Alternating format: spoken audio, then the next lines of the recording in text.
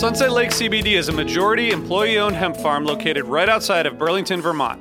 Before they started growing hemp, Sunset Lake Farms produced cream for Ben & Jerry's. Sunset Lake CBD doesn't use any pesticides or herbicides to grow any of its hemp plants, and they use organic fertilizer and other sustainable farming techniques to ensure the long-term health of the soil and to minimize their carbon footprint.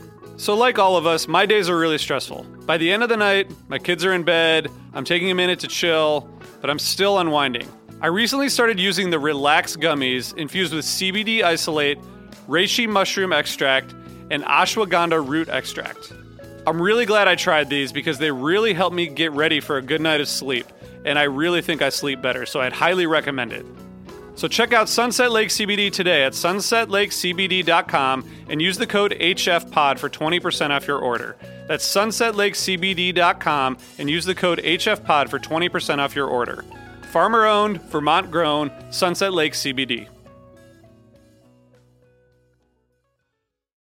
Save big money when you start your next project today at Menards. Convert your current recessed lighting with energy-saving LED downlights from Fight Electric. They're bright and install easily in just minutes. They also go from regular lighting to nightlight mode with just a simple flip of a switch. Save big on all Fight lighting products now at Menards. Shop our lighting options today in-store and on Menards.com. Save big money at Menards. Acast powers the world's best podcasts. Here's a show that we recommend. Hey friends, I'm Sharon McMahon, longtime government and law teacher, and on my podcast, Here's Where It Gets Interesting. I dive deeply into the stories you haven't heard about America's greatest thinkers and figureheads. I also interview many of today's leading cultural experts like Adam Grant, Ken Burns, and Patrick Radden Keefe, who share their insights, challenge us to think in new and innovative ways. So follow Here's Where It Gets Interesting on Apple Podcasts, Amazon Music, Spotify, or wherever you listen to your podcasts. Acast helps creators launch, grow, and monetize their podcasts everywhere. Acast.com. Hey listeners, I want to tell you about a sponsor, Music Masters Collective. They're a nonprofit organization that produces unique music events, providing opportunities for fans and artists to meet and collaborate in an inspired and creative atmosphere. Every week, they host different events, all with the opportunity to learn from world-class musicians like Oteil Burbridge, Trouble No More, former members of the band, Milk Carton Kids, Nikki Glaspie, Bill Frisell, Sean Colvin, and many more. This June, join the Fab Four, Joan Osborne, John Sebastian, Marshall Crenshaw, and a great group of faculty for the debut of Magical Mystery Camp. This all-inclusive, once-in-a-lifetime music vacation experience in the heart of the Catskills will be packed with nightly performances, workshops, speakers, song circles, open mics, and a lot more. If you're a performing musician at any level, bring your instrument. If you're a music lover, bring your good spirit. It's an amazing experience for individuals, friends, and couples alike. Registration is open, spots are filling up, so check it out soon. And scholarships are available. Check out magicalmysterycamp.com/helpingfriendly to learn more. Thank you too. Summertime and the living is easy. Fish are jumping and the cotton. Hey friends, welcome to the Helping Friendly podcast. This is the quick hit for the Syracuse Lakeview Amphitheater show from 7/10/2016. We are here with Jake Cohen. You know him on Twitter as @SmoothAtonalSound, and Jake, who was at the show. And thanks for joining us, Jake. Yeah, thanks for having me. It's fun to talk about the show afterwards. Yeah, so it was an interesting show and a new venue. Yes. Why don't you tell us about the venue? Venue is, well, so the sort of talk going into the into the show that everybody was discussing was the fact that the venue, not only is it brand new, like not just new for Phish, but a new venue, but it was built on top of a toxic waste dump. So So that's a lot of fun. We had me and my car driving out were trying to devise an all Toxic set list. Buried Alive, Reba. We had Waste on there, which they played at the show, which was nice. And we had a few Mercury, a few other good ones on there. And I actually read an article that said that there was mercury in the ground at the venue. So there you go. Yeah, in the dust. Yeah, in the dust, exactly. So we all got to breathe in heavy metals and toxic fumes and whatnot. No, it was everybody was sort of talking about, oh, is that going to be a thing? We were joking about getting face masks and whatnot. But the venue itself is gorgeous. It's right on Onondaga Lake, and it's the lake is directly behind the stage. The sun was setting off to the page side behind the stage. So it was really pretty.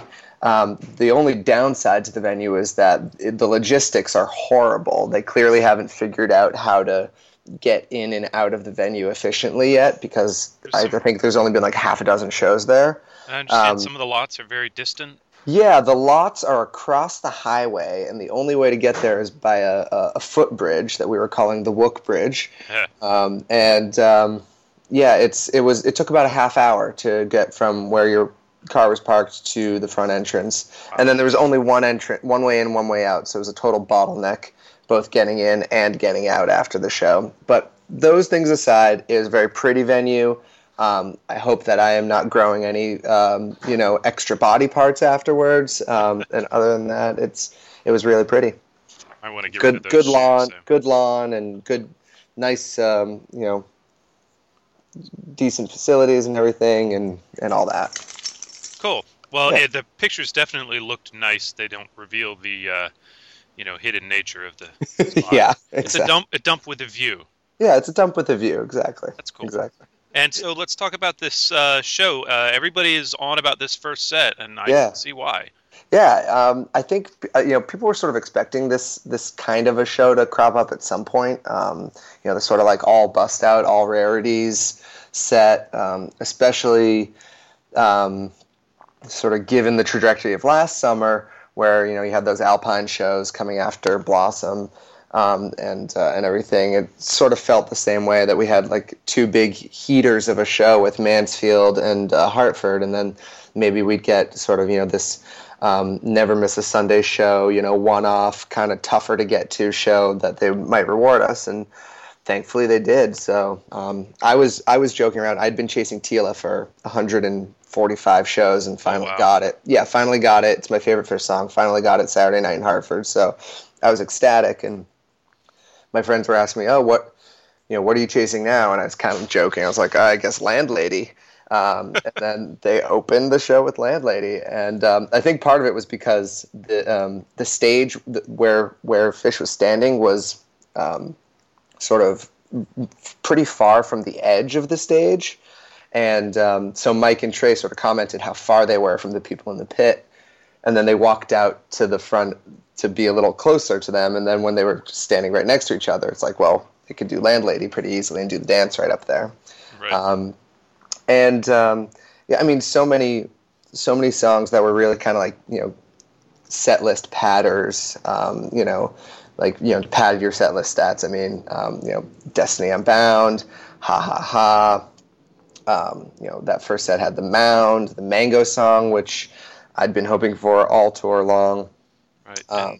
Everybody at least got to the 50% club with Timber. Yeah, Timber was great. I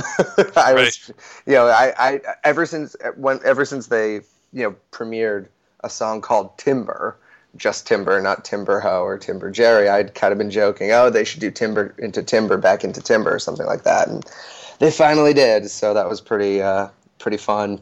A lot of just one of those sets where you're smiling the whole time, because it's all these songs that you just love that you never get to hear. And it was pretty well played too. Friends came off pretty well. It's slowly hanging together. It's a weird song. Yeah, the new Fishman song Friends was it was cool. It was cool to hear it coming out of the Cross-Eyed at Man, and they segged into it really nicely then. And as a standalone, it's funny. It's like this weird punk song during the verses, and then I don't even know how to describe it during the chorus. It's almost like this anthemic 70s rock kind of thing. My wife thinks it sounds like an Elvis Costello song. I'm going to have to play it again and think about that. Well, Elvis Costello as sung by John Fishman, so it's a big caveat. But yeah, and actually there was a prominent Fishman theme throughout the show. Yep. Trey introduced, Trey, obviously it's a hometown show for Phish, and they introduced him, and they kept on citing his high school. They kept on dropping his DeWitt High School, and Fishman even said, "Oh yeah, that's where Moses DeWitt comes from," the old nickname that they used to always use for him in the '90s. So it was and then he said, Trey was like, "Oh, and we're gonna play a song by John Fishman now called Ha Ha Ha," and everyone loved it, of course. And, so there were, and then even in the second set, there were a number of other references to Fishman. The drum solo during Frankenstein got a sort of the John Fishman Moby Dick, but John Fishman, DeWitt High School again. Yeah, it was a fun show. They were definitely throwing a lot of tribute to him. Notable also, I don't want to fail to mention the jam and tube, although still a short tube, was really nasty. It was really good. Yeah, it was. We forget sometimes that tube. You can have a good version of tube that is still under 5 minutes. And then in the second set, they opened with Drowned, and everybody was hoping, this might have some legs and really go for it. And there weren't really any very long jams in the second set, but there were a few pretty solid moments, improvisationally. The Drowned definitely sort of got a little weird and got out there. The Piper, it was probably like a 7-minute version of Piper. I called it a no-build Piper because they played the chords and then instantly started singing. There was not even a fake build of any kind. But then once they got the jam going, they immediately turned to the corner, went into a minor key, played an extended chord to get it to sort of indicate that they're going deep. And it was really nice, even though it was only like a little 7-minute version. Yeah, I've been calling these. I've been in the new vogue of quote unquote microdosing, at least in the articles about microdosing. I'm wondering if Phish has taken to that and decided to give us micro jams. Micro jams, yeah.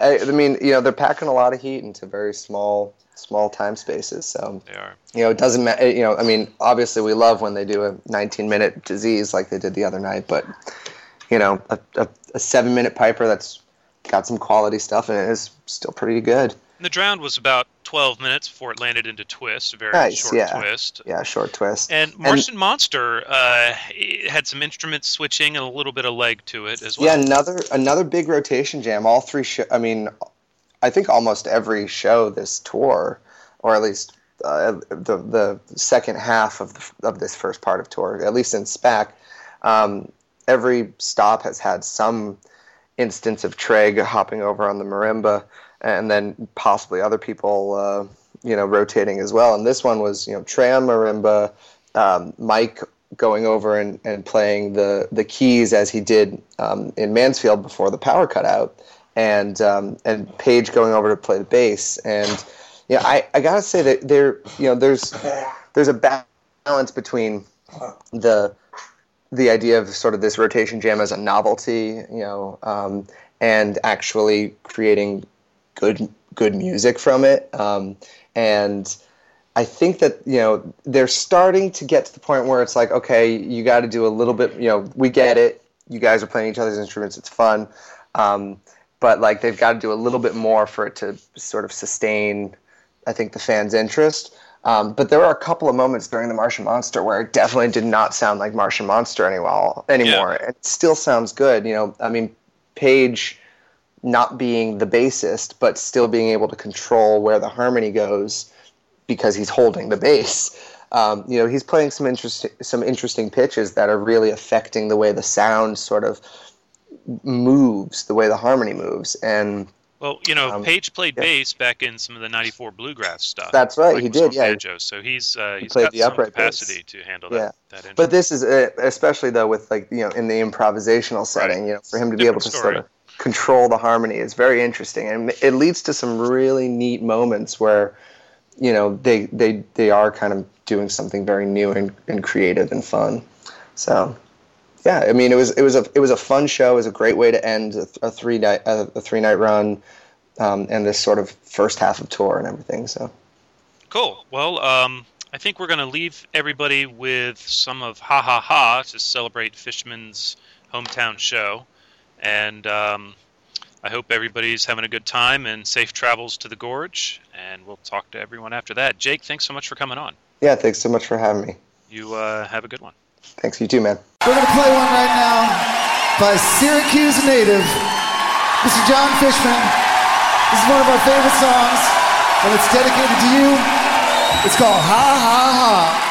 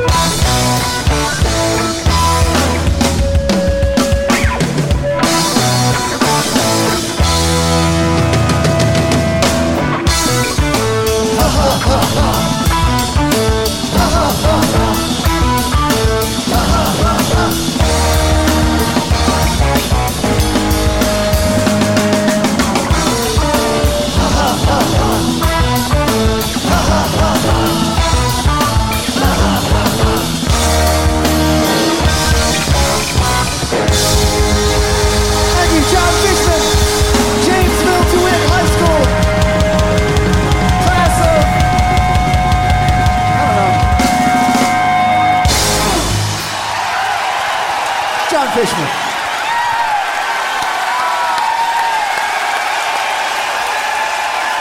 Thank you. I wrote that. Let's do another one that he wrote. Janesville DeWitt High School. A new song by John Fishman. This is called Friends.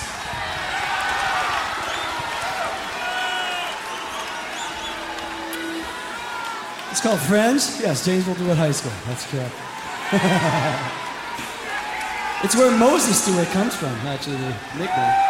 Anybody out there? Any Janesville DeWitt people out there? Anybody friends of John Fishman out there? Yeah. To all my friends. Thank you too. Summertime and the living is easy. Fish are jumping and the cotton.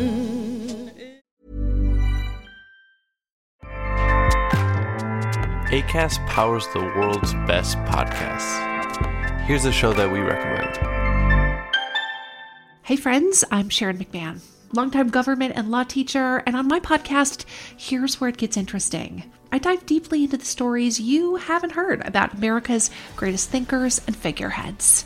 I also interview many of today's leading cultural experts like Adam Grant, Ken Burns, and Patrick Radden Keefe, who share their insights, challenge us to think in new and innovative ways. So follow Here's Where It Gets Interesting on Apple Podcasts, Amazon Music, Spotify, or wherever you listen to your podcasts. Acast helps creators launch, grow, and monetize their podcasts everywhere. Acast.com. America. We are endowed by our Creator with certain unalienable rights: life, liberty, and the pursuit of happiness. At Grand Canyon University, we believe in equal opportunity, and the American dream starts with purpose. To serve others in ways that promote human flourishing and create a ripple effect of transformation for generations to come. Find your purpose at Grand Canyon University. Private, Christian, affordable. Visit gcu.edu. Hey, what's up? This is Blake Weiland. I'm the host of the Tone Mob Podcast. It's a show where I interview guitar people about guitar stuff. We talk about their pedals, their amps, their accessories, their preferences, all that stuff, as well as a healthy dose of whatever comes up. Topics have ranged from aliens to addiction and anywhere in between. Oh yeah, and pizza. We're definitely going to be talking about pizza.